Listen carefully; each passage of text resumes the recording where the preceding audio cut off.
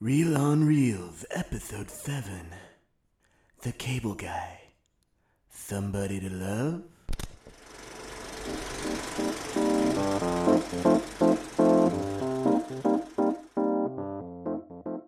Hello, everybody, and welcome to another episode of Reel on Reels. I'm Jeremiah, And I'm Rob. and as you know, today we're talking about The Cable Guy, which is a highly underrated movie. I think we both would agree, Oh, yeah. and a childhood favorite, Yes. and one that we just enjoy revisiting to this day. Yeah. Not exactly a masterpiece, but we'll get into a lot of reasons why. I disagree. Oh, okay. Right off the And, bat. Yeah, I would watch this movie a lot as a kid. I've probably seen this movie. I don't even know. There were periods where I'd watch this movie every day as a kid for Wow. months. Yeah, I mean, I know my And- brother and I watched it quite a bit. Yeah, and other Jim Carrey movies like Dumb and Dumber. Oh, yeah. We were 90s kids, and Yeah, so we know all the Jim Carrey movies and the Adam Sandler movies. And yeah. This one is, I think, much more relevant today than it has ever been. Yeah, it's increasingly relevant. yeah, it's interesting because it's you wouldn't expect that from just some like 90s, like kind of late 90s comedy that was just kind of a mainstream movie. Like Yeah. it's not, you wouldn't think it would be prescient or that would have that kind of depth to it, but Mhm. it does have, it's kind of a cautionary tale that has become more relevant in a lot of ways. Yeah. With mental illness and with technology and Social media. right. Yeah, It's but kind of like- they didn't even have a concept of social media back in 1996 when this Yeah. movie came out. But we, before we get too Getting far, a little ahead of ourselves. yeah, here. before like we always do, Of course, you've come to expect that. So, we're also afterwards we're gonna play a new game called Point Dog Millionaire.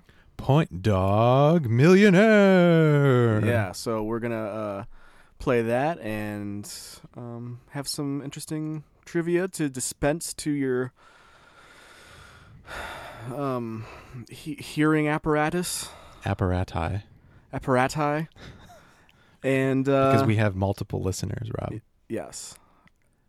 We definitely have more than one. The numbers prove it. Well, Rob. I mean, besides you and me, I think we only have one. Fair enough. So, I mean, Anyway, we check it to make sure it's on. of course. Not at all just to hear our own voices. No, I hate that. No, not at all.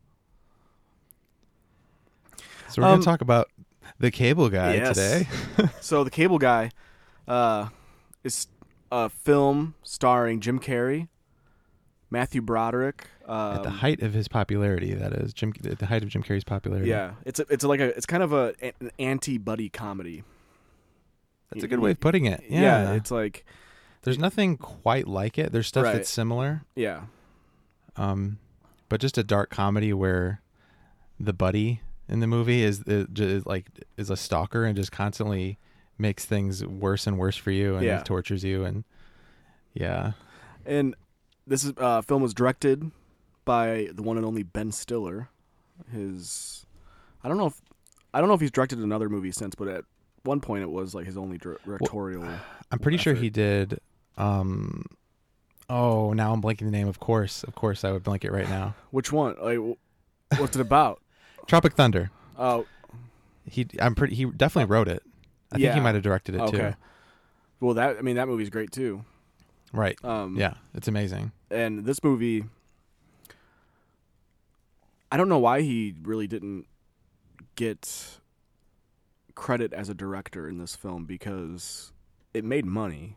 It was not a failure by any means. Yeah, it made some money. It wasn't the massive success that you would expect from after paying an actor $20 million.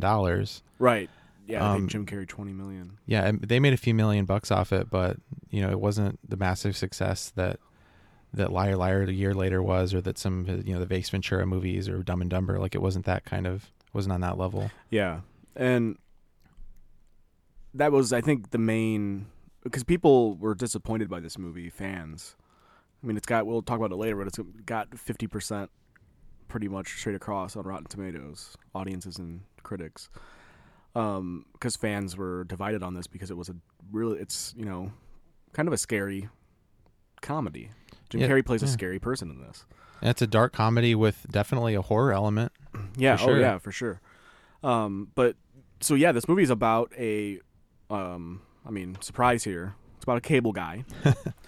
And Who was originally supposed to be played by Chris Farley. yeah, Just throwing that out there. Crazy bit of trivia. yeah. But Jim Carrey, I can't imagine anybody else in the role besides Jim Carrey.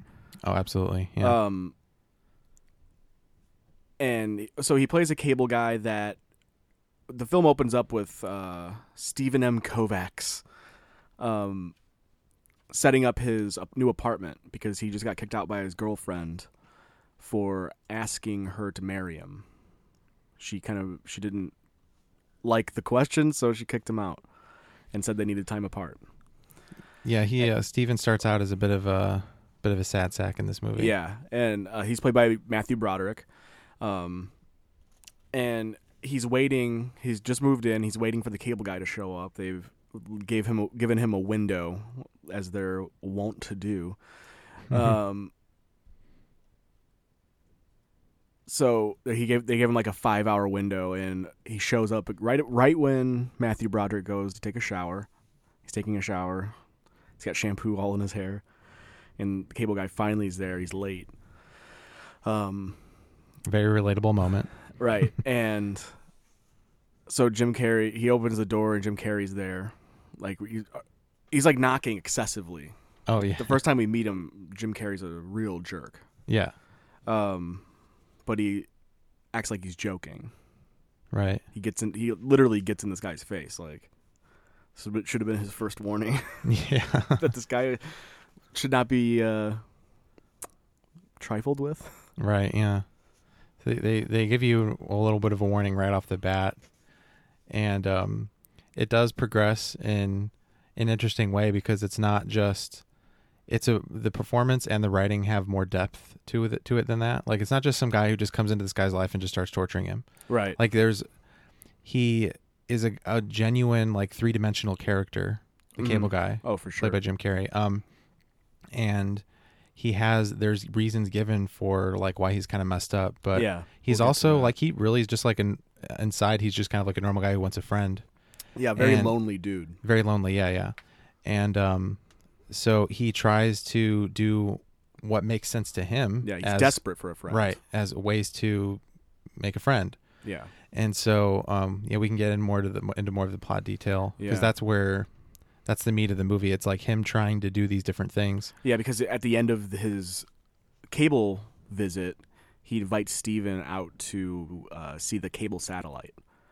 We forgot to say Jack Black is in this movie. He plays Matthew Broderick's friend Rick. And Kyle Gass is also in the movie, so both Oh, members yeah. of Tenacious D are in it. Yeah, I mean Before come Tenacious on. D was well known. Yeah, this movie's got tons of guest Owen cameos. Wilson. Oh, here's just a list. Jack Black, Leslie Mann. Speaking of Leslie Mann, Judd Apatow. He married her after they made this movie. Yeah, they met on this set and then Yeah. they got married. And he's the guy that this movie had kind of a controversial writing credit because the movie was credited as written by Lou Holtz Jr., who did write the original screenplay. But it was very innocuous. It was didn't have like the stalker element. to Yeah, it. Apatow gave it all of its life. He gave Right. it all of the darkness. Oh yeah. And I guess he petitioned the Writers Guild to give him the writer's credit, and it didn't happen. But of course, in the '90s there was a novelization for every book, and of course, so this one had a novelization. And I guess in that book, the writer of the novel credits Judd Apatow as this writer of the screenplay, along with the originally credited writer. Well, that's a good thing. The originally credited writer. Tongue twister. Yeah, that is a bit of a hard phrase. Originally, oh man, I screwed up. see? I thought I'd just go fly through it, but See? So yeah. Anyway, Jack Black is Matthew Broderick's best friend in this movie, and they're talking on the phone, and Jack Black says, "Hey, slip your cable guy $50." they do this all the time. He'll give you all the channels for free. The cable channels, the nudie channels, everything. And Matthew Broderick's kind of like a meek guy in this. Right. And he's like really shy, doesn't really want to impose. He's not comfortable doing that kind of thing. But he decides to ask the guy, and Jim Carrey gets up in his face and is like, "What you have just done is illegal. In this state, you could be fined up to $5,000, or spend 6 months in a correctional facility." And then he like starts laughing maniacally and tells him he's joking. I'm just jerking your chain. I'll hook you up. And so yeah, he hooks him up with all the free stuff. And at that point, he leaves the apartment. And just as he's about to leave, he invites Steven out to see the satellite where they get the cable signal. And Steven's like, okay, yeah, we'll do that sometime. Just kind of trying to brush him off. And he's like, okay, how about tomorrow? So he eventually agrees because he's, the guy just did him a big favor. And he's kind of, it seemed like he felt kind of beholden. Right, exactly. Like he owed him. And right off the bat, already the cable guy is planning, he's making plans here. It's like, oh, he'll feel obligated because of the... Right. Yeah, this movie is like, you watch it, it rewards multiple viewings because there's just so many traps that this guy sets. Right. For Matthew Broderick. He sets Matthew Broderick up in so many ways in this movie, so that when he starts pulling away from him as a potential friend, then he can start, setting those traps off. He has strings that he can pull like a puppet master. Right, right. And I don't know, I guess that kind of ties in with his upbringing. We find out later in the movie that he was raised by the television. His mom... Yeah. His mom was probably like a prostitute or something, and she would just... He was there alone all the time. There was no dad in the picture, apparently. Yeah, it's kind of implied that she goes to happy hour to find clientele. Right. And while he's kind of glued to the TV. Yeah. And she called the TV the babysitter. And so it just makes sense because these traps, it's so dramatic. He's so used to drama. And what you just said just clicked another light bulb in my head. Like, there's been several that have had happened since I've rewatched the movie and thought about it. Right. But the babysitter, the whole thing about the TV being the babysitter, he literally says at the end, somebody has to kill a babysitter. Yeah, yeah. Mind blown. Well, I mean, I think she says it. I think she calls it the babysitter in that flashback. I think so too. Yeah. But yeah, so the next day, Jim Carrey shows up at Matthew Broderick's house and takes him out to the satellite on what he calls the information superhighway. Superhighway. Yeah. Oh, yeah. I mean, we probably shouldn't gloss over the fact that Jim Carrey has a lisp this entire movie. Right. His character has a lisp. You probably already figured that out if you haven't seen it. Yeah. And if you haven't seen this, go see it. It's fantastic. But this movie was. We also forgot to mention this movie was made in 1996. No, we mentioned that. I did. I mentioned that. Oh, well, excuse me. You are excused. And then, so yeah, this movie also, I forgot to mention that list earlier. It's got like pretty much every cast member of the Ben Stiller Show, as like as cameos in this. I mean, Ben Stiller shows up in it. We'll get to his role in a little bit. Owen Wilson, Janine Garofalo, David Cross, Andy Dick, Bob Odenkirk, Kyle Gass. I mean, Tenacious D, Mr. Show. Yeah, it's like all this huge talent. Yeah, Bob Odenkirk in particular. I mean, how incredible has his career ended up? Right, with being in Breaking Bad and Better Call Saul. Oh yeah. I mean, he's probably by the end of the Better Call Saul, he might be in some ways even more iconic than Heisenberg. Oh yeah, himself. He's such a. I mean, it's crazy. It's such a perfect casting. It is, yeah. Yeah. Eat Your Heart Out, Walter White, right. Or what's the guy? I can't even remember. Tread lightly. I can't remember the actor's name now because I Bryan Cranston. Bryan Cranston. There we go. So yeah, the next day they go out on the information superhighway to go see the satellite, and they kind of they talk a little bit. They get to know each other there. They're in like literally laying inside the satellite. Actually looking looks up at the like a lot sky. of fun. Yeah. It's night and they're talking about their their childhoods and Matthew Broderick's situation with his girlfriend. And then so Jim Carrey, he's calling himself Chip Douglas.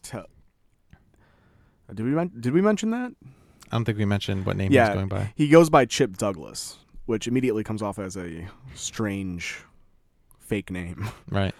And which is proven later that, yes, it is a fake name from a TV show. Yeah, he used aliases just from TV shows. Everything he does is from TV shows, essentially. Right. And so he suggests that Steven invite Robin over to his apartment to watch Sleepless in Seattle because it's on HBO. All chicks love it. Yeah. And so Steven's like, okay, yeah, I think that, whatever. That sounds like a good idea. So at this point, he's actually being a normal friend, giving good advice, that kind of thing. Right. Yeah, he's seemingly normal, despite his kind of At this wacky point, he just seems first like impression. Yeah, it just seems like kind of a quirky guy. Yeah, not that dangerous. Right.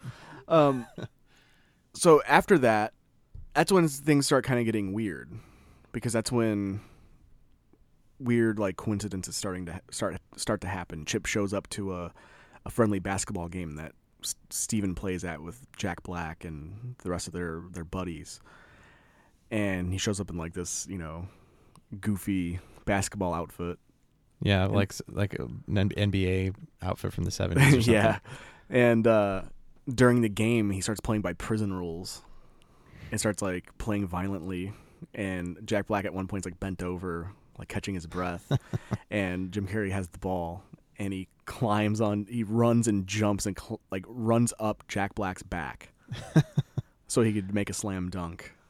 Uses him as a ramp. Yeah, and that scene actually, the pyrotechnician that rigged the glass to blow out from the backboard, because when he slam dunks, the backboard shatters and he falls to the ground.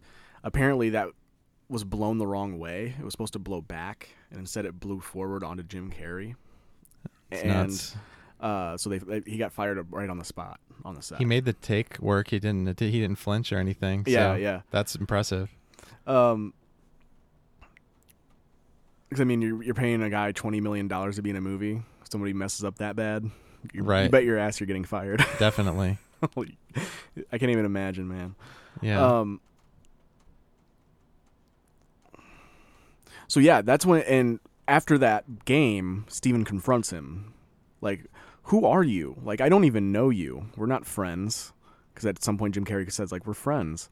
It's yeah. Like, we just met. What are you talking about? And he just, kind of says, you know what, this is not working out, and leaves. Mm-hmm. And he comes home, and Steven invites Robin on that date to watch Sleepless in Seattle. And he comes home with like groceries and finds that the cable guy has left him like dozens of messages. Oh yeah, on his answering machine. His answering machine. So yeah, he's definitely getting stalked at this point. Right. I think this is like the official, confirmation that something's up. Yeah, it's the turning point for sure. So Robin shows up for the date, and the cable's out when they go to turn on the movie. Oh, right. I didn't even go back and think about that. And he calls the cable guy because the cable guy gave him a preferred customer card that he could call, and if he had any issues, it could be taken care of immediately. Oh, that's right. He comes in, hooks it back up for him. Right. That's right. And he calls him, and Chip is immediately at the door. He's already in the building. He's like, the phone is ringing, and there's a knock on the door. And he opens it up, and the cable guy's standing there holding a cut wire. It's like, is something wrong with your service? Something like that. Yeah. And he sees Robin's in the apartment and is offended that Steven had not returned his calls. Right. and said that if you want me to turn back your cable on, then we need to hang out tomorrow. So Yes, already coercing him into Right. doing something. and he begrudgingly agrees.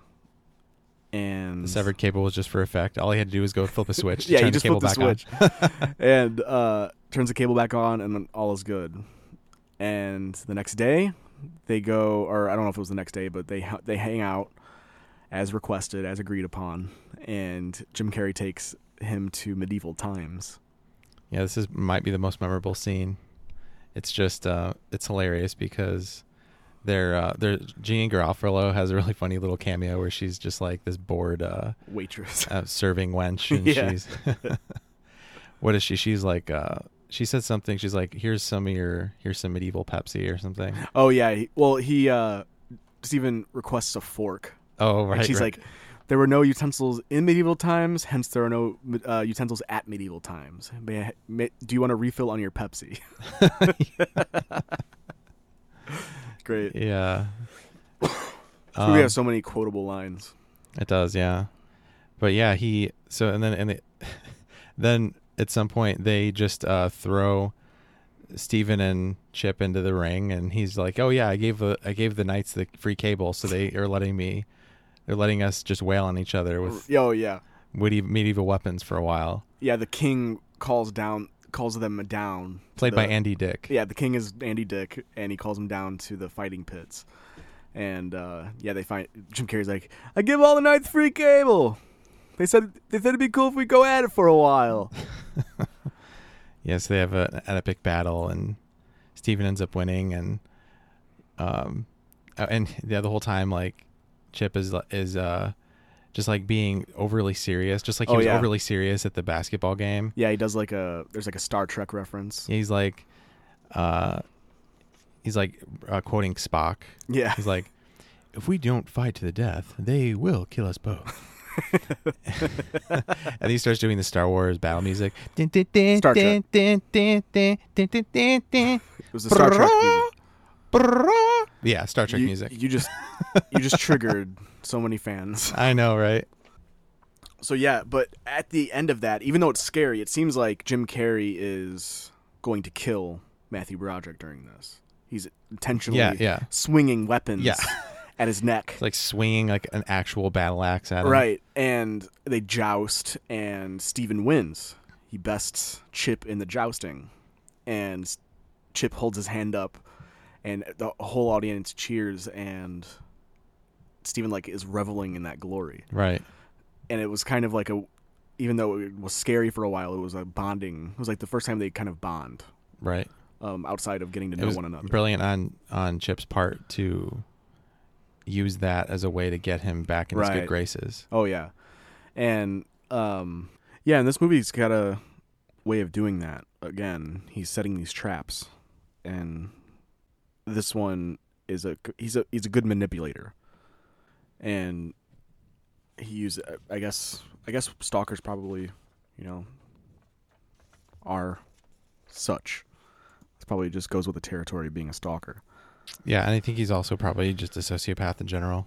Yeah, yeah. Because we find out after he fixes the cable for Steven for that Sleepless in Seattle date, we see Chip sleeping in the cable van.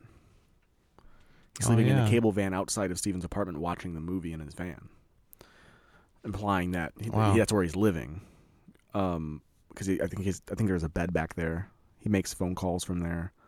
I didn't even notice that. Holy, wow! And that's also because that's when we started to kind of get an idea that maybe this guy isn't what he says he is. Right. He's not actually working for the cable company, which we'll get to. But there's also a moment at the beginning when when they first meet. After he sets up his cable, he gives him a comment card to send in, and he asks him where is it going, and he goes, "It goes to me. I'm a perfectionist." Yeah, and that's funny. So yeah, there's all these hints that this guy, so all these foreshadowings of what's to come. Yeah, and you didn't even get into how he gives Robin, Steven's girlfriend, free cable. Oh yeah, like the free rainbow package or whatever, and while he's installing it, he like brags up Steven to her, and like while he's installing it, he goes up into the ducts and is like peeping on her while she's changing. Yeah, and he sees a birthmark on her shoulder, which comes into play later in the film. But after they get back from the medieval times thing, they go into Steven's apartment, and they find that Chip had state-of-the-art audio-visual, like a home theater, state-of-the-art home theater installed in Steven's apartment. Which I don't know when or how did he even do that. I don't know. I don't know, but It's not explained at all. But Steven says he can't accept it because it's probably like a $15,000 setup. I think that's what it was around that. I think they mentioned that in the movie. oh really? Like, Wow. it was a lot.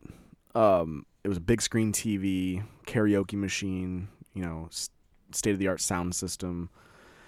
And so Steven refuses the gift and says, I just can't take it. And Chip's like, okay, well, let's just have one karaoke party, and we'll have the guys Pop the pick cherry it up. on the karaoke apartment. He says he says that he has a preferred customer that gave that stuff to him for free.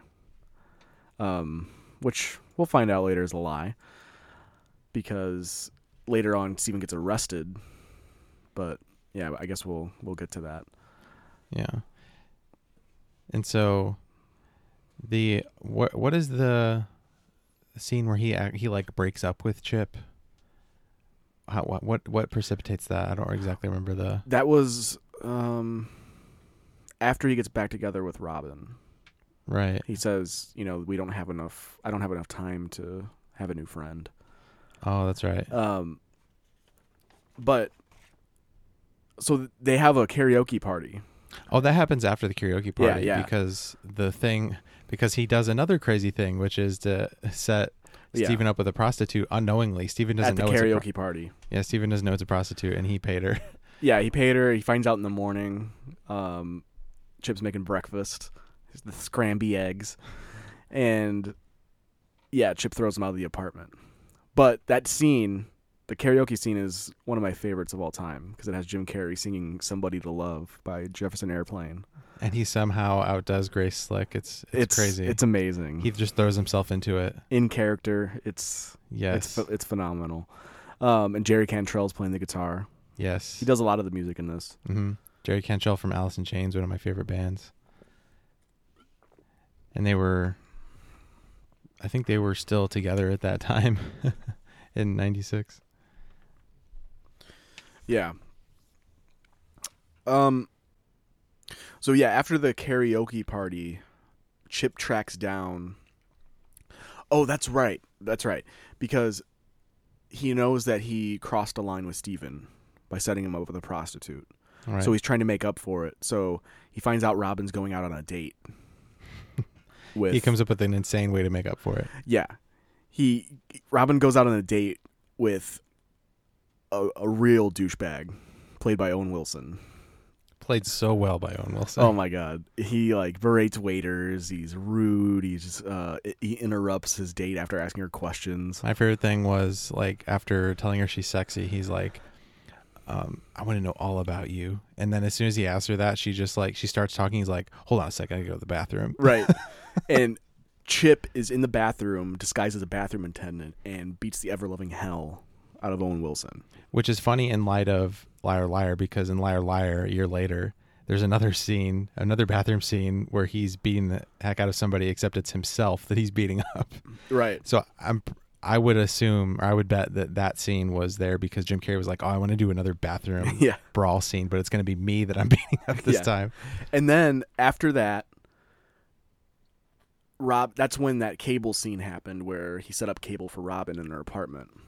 And in that scene, he tells Robin that he had proposed to his girlfriend once. And they went bungee jumping in Mexico. And she died. Which manipulates her to decide to get back together with Steven. Oh, that's right. Yeah, he even played a role in that. Wow. Right. This whole movie, it's so... the screenplay's so tight. It's it has a lot of everything has a cause and effect. Yeah, it has a lot of these little details that you don't notice at first when you first watch the movie. you do see, I mean, obviously you see how he starts to make Steven's life miserable in whatever way he can once he's, spurned by him. But you don't see all the little subtle ways that he sets traps for him, even when things are good in their relationship. Like before, there's this nice moment where Steven gives him some tapes from I guess his brother is a speech therapist and he made some tapes or something. So he gives them to Chip to help him with his lisp. Yeah, it was Lose Your Lisp in 30 Days. Yeah. And, it's a nice moment between them. But even before that, he's already set him up with the prostitute.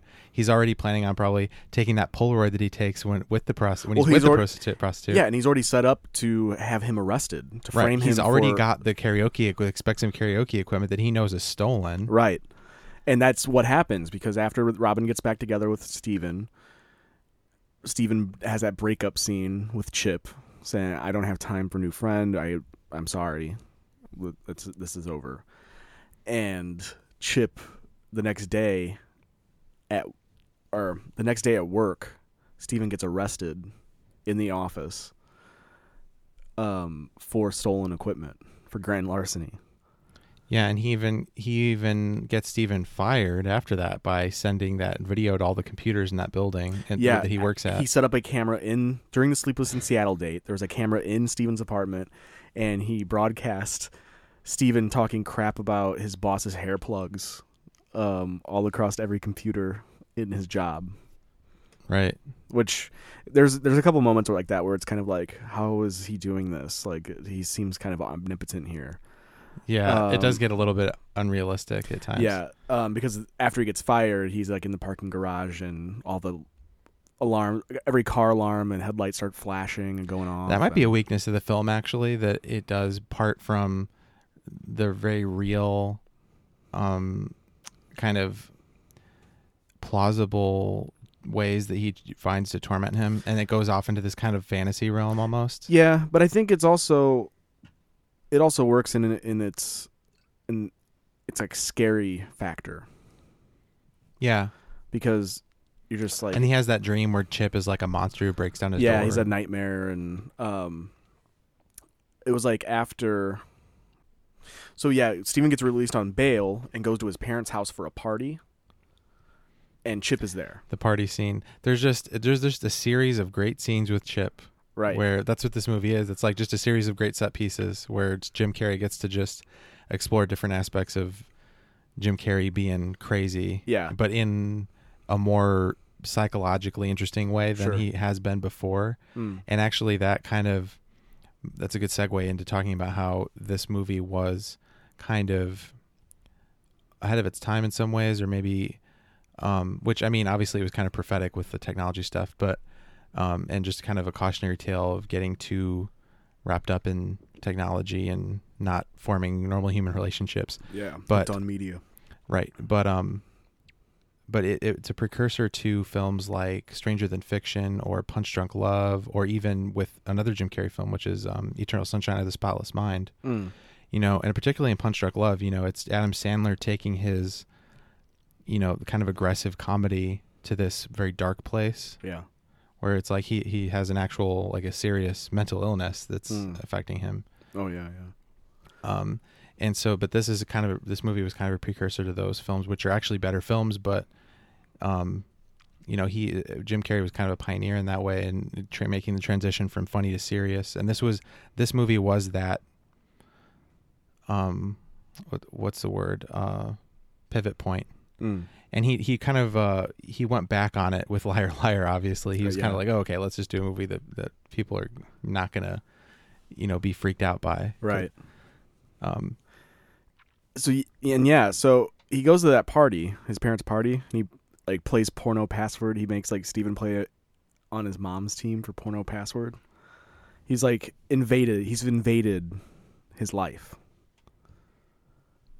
Matthew Broderick's life. He's really just gotten himself in there, wormed his way in at this point. Yeah. And he's really getting under his skin. And then at some point, Steven's a really mild-mannered guy. That's the whole reason that his character works. Matthew Broderick just plays this just really normal, everyman, like, nice guy. Yeah, yeah. Hates confrontation. Yeah. And Chip whispers to him at some point during this party that he loves Robin's birthmark on her the back. And that's the straw that breaks the camel's back. Yeah, and Steven loses it and punches him out. And I think he even mentions to him at some point during the party that he has that Polaroid of him with the prostitute. Yeah, that's how he gets Steven to play along.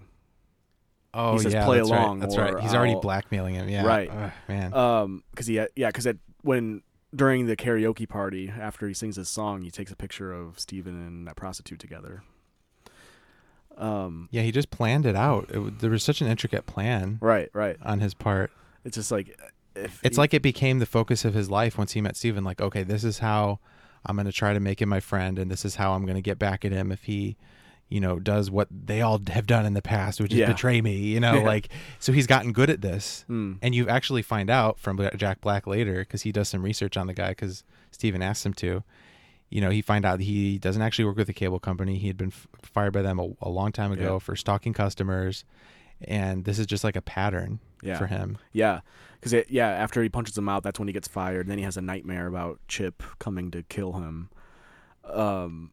and finds out from Rick that the guy has been using aliases of TV names and stalking customers, and he got fired. And this guy's dangerous. You better lock up. And as soon as he has that conversation, he goes to find Robin and finds that Chip has kidnapped her. Yeah, he's taking her on the information superhighway.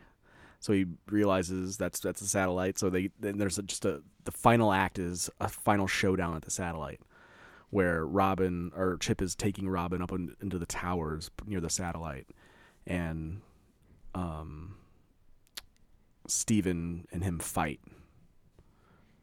It's a great scene there. It's raining and they're fighting in the Chip or Steven satellite dish. Yeah, and Steven punches him. It's a very GoldenEye ending. yeah.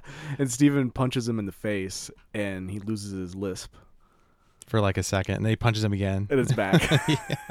And I guess that part was improvised. That's awesome. They actually not even improvised; it was an accident because because Jim Carrey forgot to use the lisp during that take, and then when he punched him again, he thought it'd be funny to bring it back. Oh, that's awesome! I didn't know that. Yeah, so it was just he just forgot to. Yeah, it was an accident, but it was list. Nice improvised moment. Nice, wow. So eventually, they get up. They're all in the tower, and Jim Carrey says, "I gotta kill the babysitter," and he jumps off of the tower onto the satellite dish, onto that spike in the middle, or that's where he's aiming towards. We find later that he hasn't landed on the spike. He missed it and he survives. But it knocks out the television during the verdict of a very important trial that we didn't even get into. Yeah, we didn't even talk about that yet. There's another layer to the satire in this movie. Yeah, Ben Stiller is playing Sam and Stan Sweet. They're twin child stars. Yeah, it's loosely based on the Menendez brother trials. Yeah.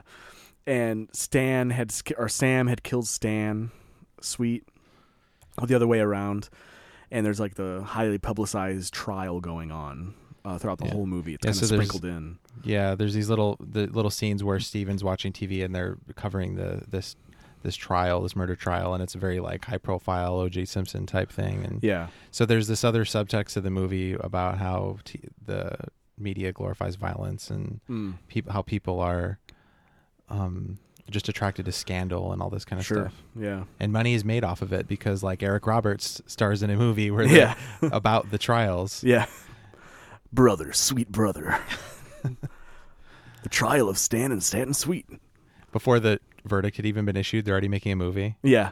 And then the verdict is about to be issued and Chip lands on the satellite, knocking out the cable in the entire town. And Kyle Gass has a nice little he's credited cameo. He's credited as a couch potato. And he finds a book after the cable goes out, after he realizes the cable's not going to come back on. He finds a book and discovers the joys of reading. He has like this angelic music. He has this very happy look on his face as he's flipping the pages and like, oh, reading is a thing now that the cable doesn't work. After sorry, go ahead. I was gonna say, by the way, we were talking about how this movie was kind of panned by critics and audiences, and we'll get into a little bit more of Rotten Tomatoes stuff in a second. But I just want to mention they even made a Simpsons episode where I don't really even remember the episode, but there was a scene in there where they're at this like museum of like some kind of pop culture museum or something, and Homer grabs the one of the displays is the Cable Guy script. Oh, And it's in a section about like, I don't know, it's like artistic failures or something. I don't remember exactly what it was, but he grabs the script out of the case and he's like, "You almost ruined Jim Carrey's career." And it's just this really funny scene. And so it's like they're like it's like even the writers of The Simpsons were just like, "Oh yeah, this movie like that it was that big of a deal that they even made a joke about it in this popular show, you know." And now the later seasons of The Simpsons would be in that very museum. Ouch. Yeah. So Chip survives the fall, and he's taken on like a medical helicopter. But before he gets on, Steven and Robin approach him and are like, "What are your names?" And they're like, "Oh," and they seem so happy. This movie has like a weird quasi happy ending that I think is a bit of a stumble. Yeah, definitely. And a downfall of this movie, but because I guess Jim Carrey actually wanted his character to die at the end, which I think would have been the better ending. But I think I think the reason they felt like they couldn't really do that was because it was sequel potential. Well, I don't think even that. I think it's just that it's not really a comedy at that point. Like it takes you completely out of that genre, and I think that doesn't play well. I think but it was a comedy because it was funny the entire movie. Just because it ends with a death doesn't mean doesn't make the rest of the movie unfunny. That's true. I just think they were probably afraid of leaving people with that taste in their mouth. I don't know. I think it would have been the better ending. I agree that I think artistically, yeah, it would have been better if this movie had been more about if it had that kind of serious punctuation mark.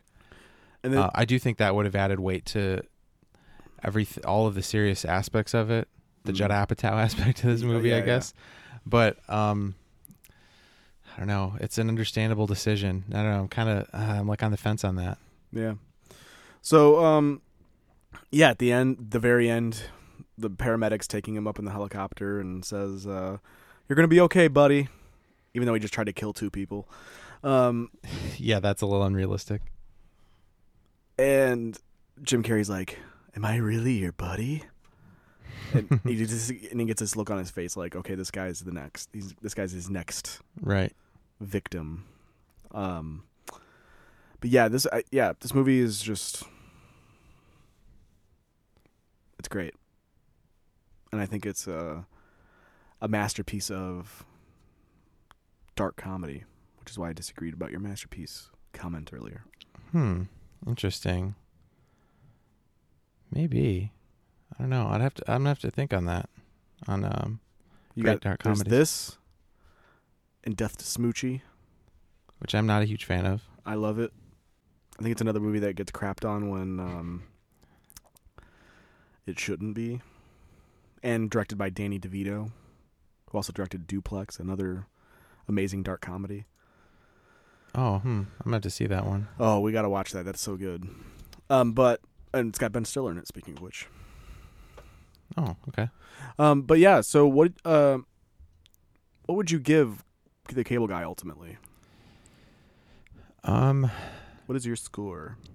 I think I'm gonna give it a higher rating than I would have probably given it, like before we had rewatched it and talked about it for the podcast and everything. I probably would have given it like a 7. I'd be like, it's pretty good. Yeah. But now I'm gonna give it 7.832. All right. I give it an 8.5. Okay. So, yeah, we're not that far off. Yeah, not really. It does have the cinematographer that did the Pick of Destiny movie. Oh yeah. Which has got Ben Stiller in it. Yeah. And of course, Cable Guy has both Kyle Gass and Jack Black in it. So for us being big Tenacious D fans, it's kind of an interesting little connection. Yeah, adds a little bit of something special to the movie. Definitely. So do you want to look at Rotten Tomatoes real quick? Yeah. I'm getting her queued up for us. Yeah, let's just read a couple of reviews. We kind of went a little long, so we'll see. Yeah, you're a little long-winded today, Rob. Sorry. Hey, guy. Hey, guy. Why don't you back up? You want to read some top? Why don't you back the off? How about do your job and read some top critics reviews and funny voices? Fine. All right. Okay, so David Anson of Newsweek says, in this uneasy-making hybrid of comedy and psychological horror, Carrie is all aggression. That guy is an awful writer. In this uneasy-making hybrid of comedy and psychological horror, that is a nightmare of a sentence. And the fact that Carrie is all aggression does not in any way give you like an opinion. It's just like, that's not necessarily good or bad that he's all aggression, so that doesn't really tell me anything. Yeah, the guy's immediately dismissing it because the villain of the movie is crazy. Mm-hmm. I like this one. Carol Buckland from CNN.com. The film's heavy-handed message about the negative effect television has had on the national psyche doesn't help matters. That's the whole reason that this is more than just a silly comedy with Jim Carrey in it. Like, that is what makes this. And of course, it's CNN.com. Right. This movie heavily criticizes 24/7 trials. CNN is the king of that. That's a good point. Yeah. Jonathan Rosenbaum of the Chicago Reader says, it's a fairly interesting effort, much more ambitious than most Carrey vehicles. It's interesting that he calls it a Carrey vehicle. He actually misspells Jim Carrey's last name. It's interesting that he calls it a Jim Carrey vehicle because I feel like this is more than a vehicle. Unlike the kind of Ace Ventura movies and stuff like that. It was originally written to be like a silly Chris Farley vehicle. That's how you spelled Jim Carrey's last name, I think. Well, don't check your notes. Check. Oh, that's even what I have in my notes. Oh, is it? Then by all means, check your notes. All right. Never mind. As long as they prove me right. So point being, it's not really. I don't really see it as a vehicle. I think it's more interesting than that. I think Jim Carrey himself and Judd Apatow made this more than a vehicle. Right. But I don't know if it could have been as successful as it was without Jim Carrey. Oh, totally. Not only financially, but just in terms of successfully bridging that gap between horror and comedy. Oh, yeah. Jim Carrey was absolutely the guy for the movie. I don't think Chris Farley could have pulled it off. He's the reason that... Oh, no. I think it would have been a much different film if Chris Farley had ended up playing. I think, without any rewrites, it probably could have been like a good, funny, silly Chris Farley movie, which I like Chs Farley. I probably would have still liked the movie. Oh, for sure, yeah. But it just would not been the same movie. Wouldn't be the same movie, yeah. But yeah, so some user reviews. Let me see some bad ones. 2 stars. Not one of Jim's best films. Not one of the best comments I've ever seen. 2 stars. Bit shit. Didn't like this film. Didn't film it funny like the rest of Jim Carrey performances. Oh my god. Also has voice. Gets really old. What? And annoying fast. This guy... How did you get on the first page of these reviews? You can't even spell. There's actually quite a few positive reviews, which is odd because... Well, because this movie is a cult classic. I mean, this movie it became really popular on home video, on home release. I'm not sure how they put these in an order, but yeah, I mean the movie's only got 53 from critics and only 51 from audiences. Yeah. But yeah, there are people like us that that think it's highly underrated. Yeah. So I think this is probably a good point to stop. Already talking about this movie and get to our game. It's time for Point Dog Millionaire with Rob and Jeremiah. Only on Reel on Reels. Point Dog Millionaire.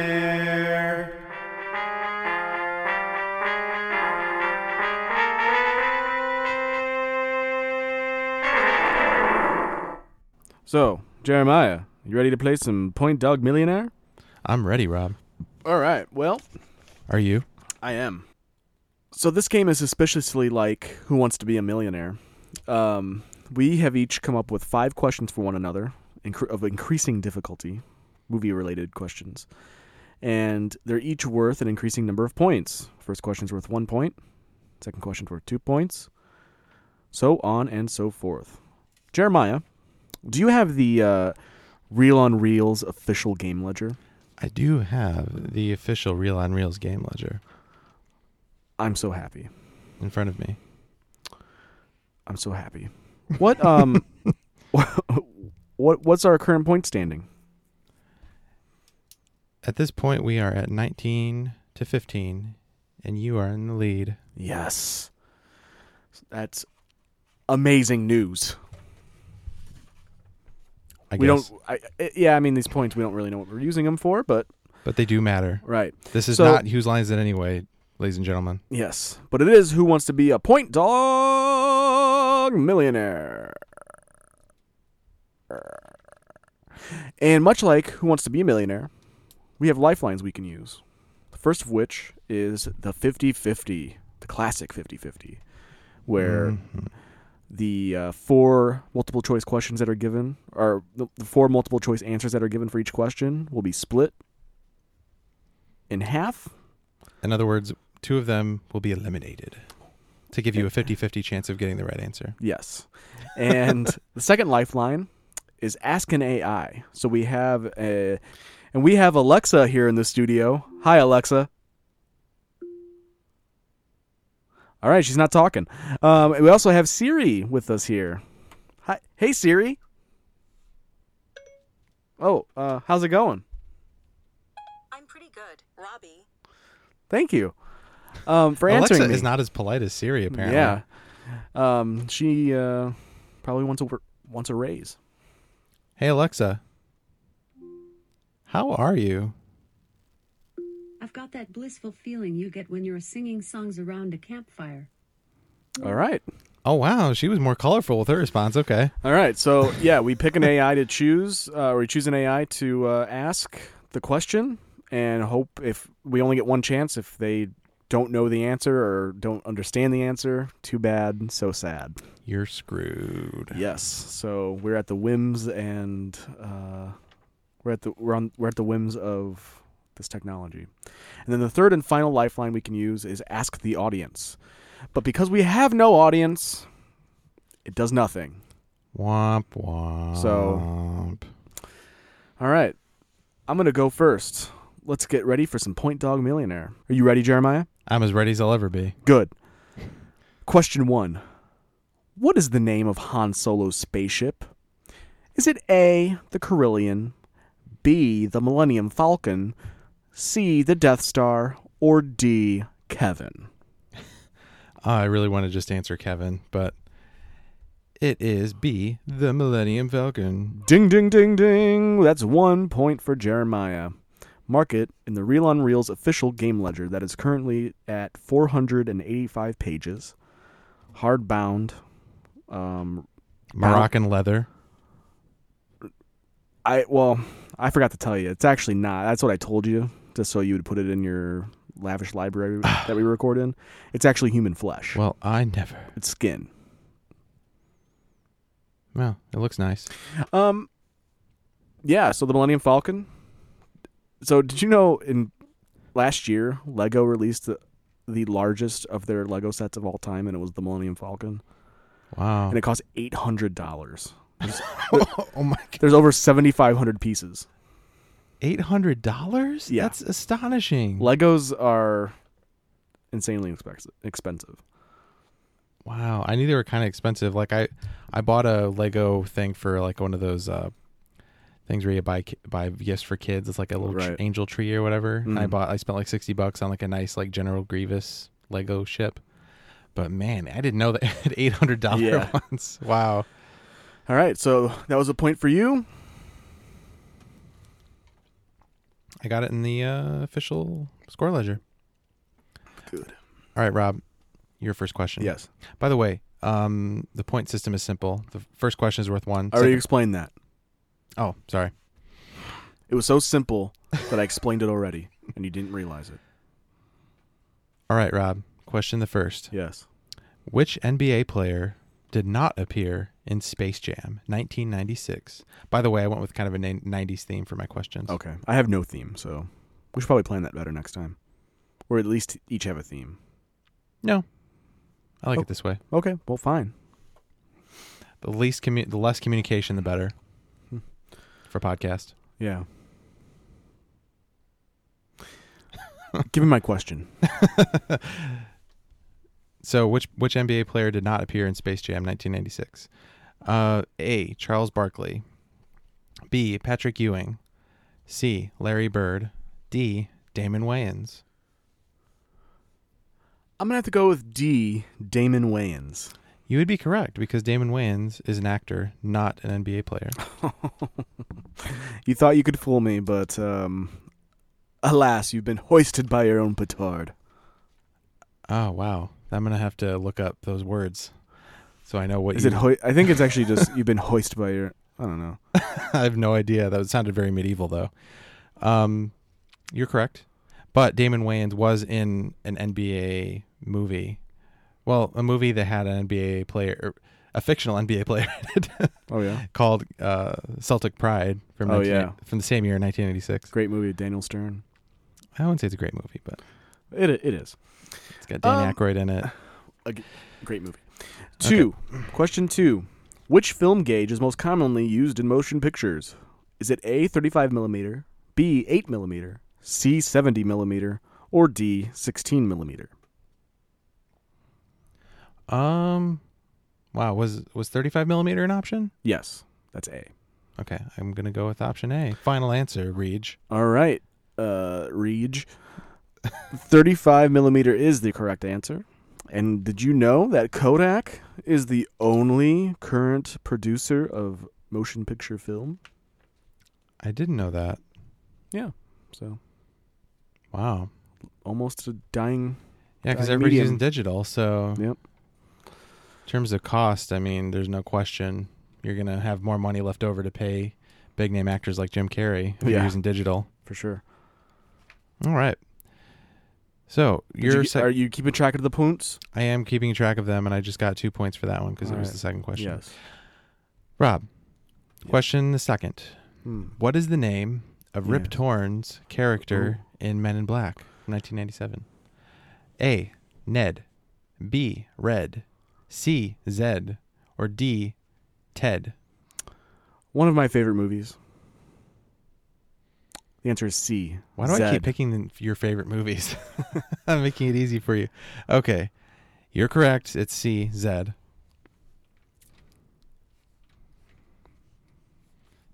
And you get 2 points from that, which I have recorded in the official ledger. Yes.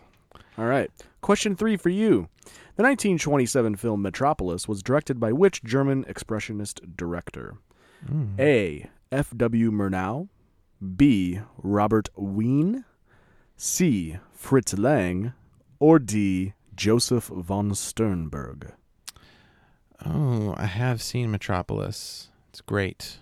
And I'm pretty sure it was directed by Fritz Lang. That is correct. Yes. Yep. That movie took almost a year and a half to film. It went over 3.5 times the budget. Wow. That's insane. Yeah. Silent movie days, that was, wow. That's Yeah. something. Needless to say, the producer was fired. Yeah. Well, hey, for our benefit, I'm glad they did that Yeah. because it's incredible. All right, Rob, your third question. Yes. The version of the song How Do I Live that was featured at the end of the film Con Air was performed by which country artist? A. Trisha Yearwood. B. Leanne Rimes. C. Shania Twain. Or D. Martina McBride. I have no idea. I think I'm going to use a lifeline. All right, Rob, which lifeline would you like to use? I'm going to use 50-50. All right. So I will eliminate 2 wrong answers. 2 of the wrong answers are Leanne Rimes. Well, just tell me what's remaining. Oh, that makes more sense. All right. The 2 potential correct answers are Trisha Yearwood and Martina McBride. All right. Let's go with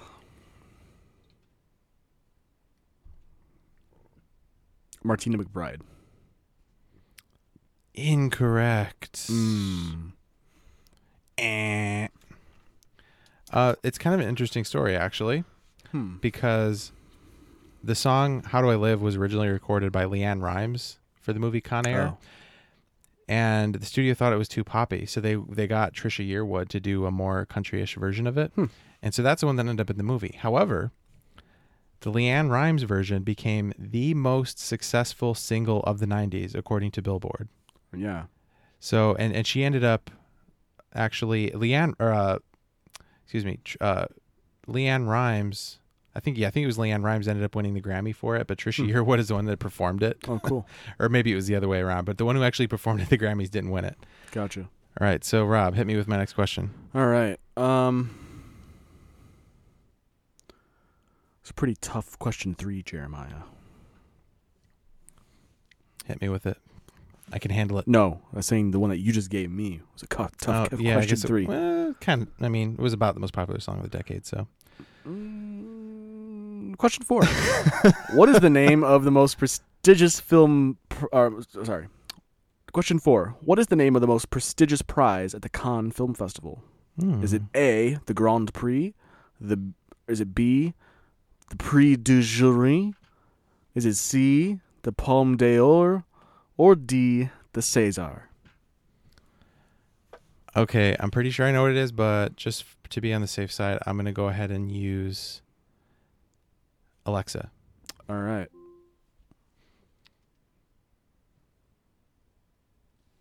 Hold on a second here. Let me... All right. Alexa, what is the top prize at the Cannes Film Festival? I like Palme d'Or. She says she likes Palme d'Or. Palme d'Or. There's a bit of a weird way of saying it. But I'm going to go with her answer. Palme d'Or. All right. Is that your final answer?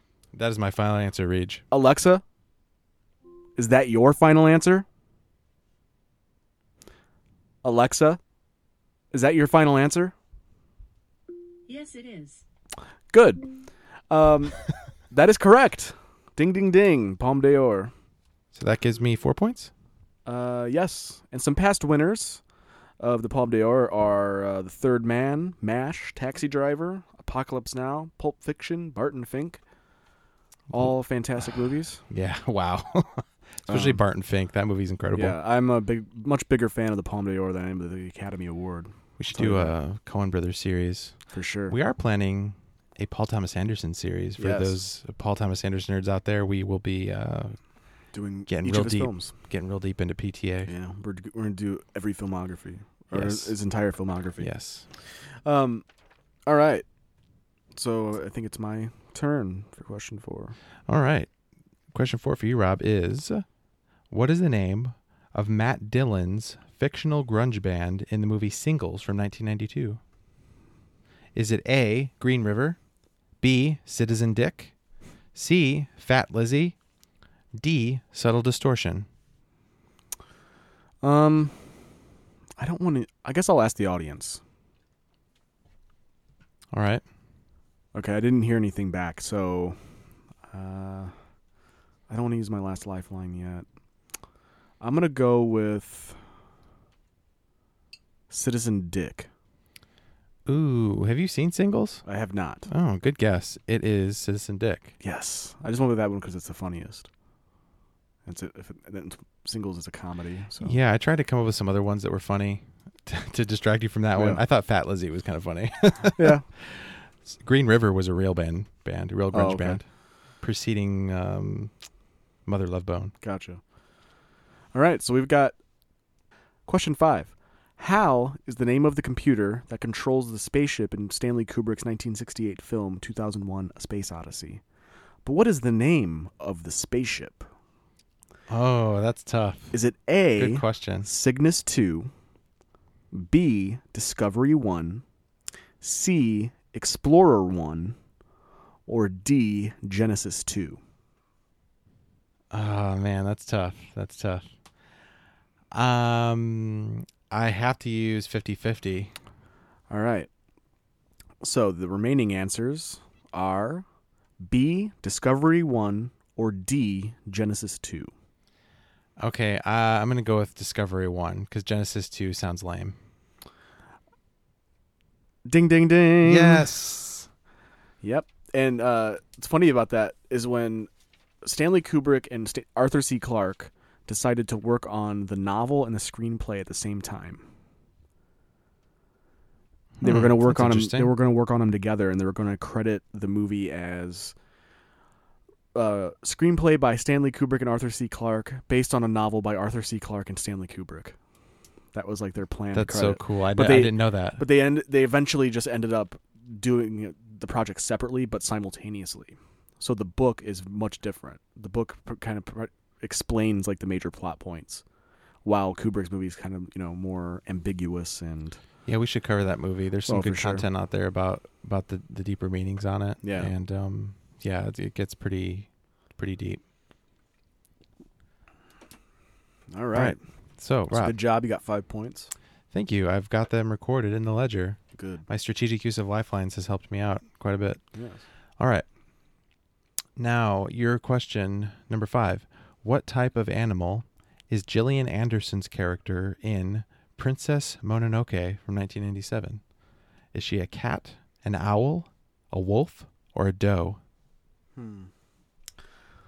think I'm going to ask an AI. All right. since I might as well.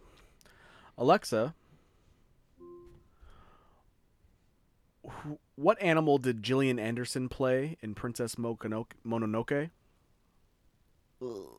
Sorry, I'm not sure. Oh, no. All right. What were the options again? A cat, an owl, a wolf, or a doe? I'm going to go with a wolf. Ding, ding, ding, ding, ding. Yes. She does play a wolf. Of course, Princess Mononoke is a film by Hayao Miyazaki, who is a guy who did a bunch of movies for the Studio Ghibli, which is a Japanese anime studio. Some of his films are incredible. Spirited Away, Howl's Moving Castle. Definitely a guy to check out. Cool. Gillian Anderson, of course, did the American overdub because the original movie is done by Japanese Also known as actors. the English overdub. Whatever. Since when did the English matter? Yeah, you're right. All right, so that's our game. Have you tallied up our scores? I have tallied them up, but I have not added them yet to the previous So- scores. The answer to the question was no.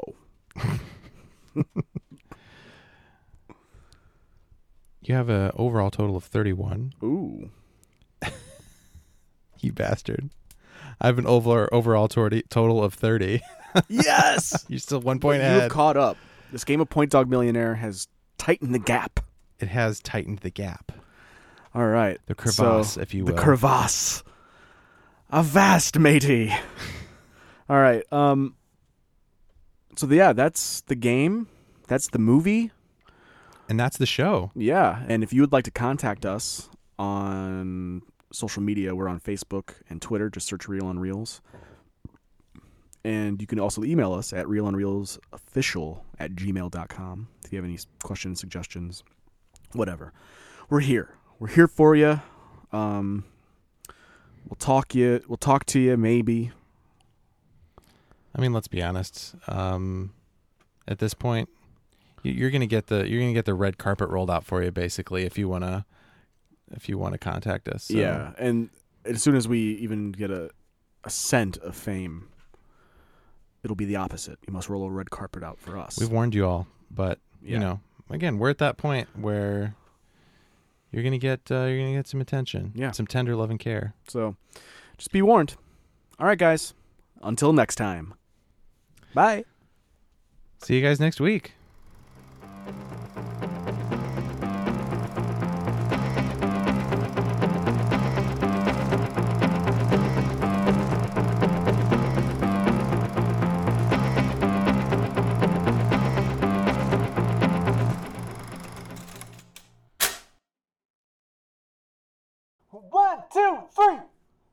and the truth is found to be lies, and all the joy within you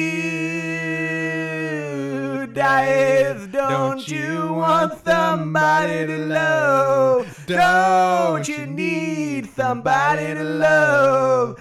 I would really like somebody to love, but it's hard to find somebody to love. Your eyes, I say, your eyes, they look like these. But in Your head, baby, I'm afraid you don't know where it is. There's a baby born on the left side of the party, ladies and gentlemen. There's an ambulance over by the scaffold. Dang! Shiggity!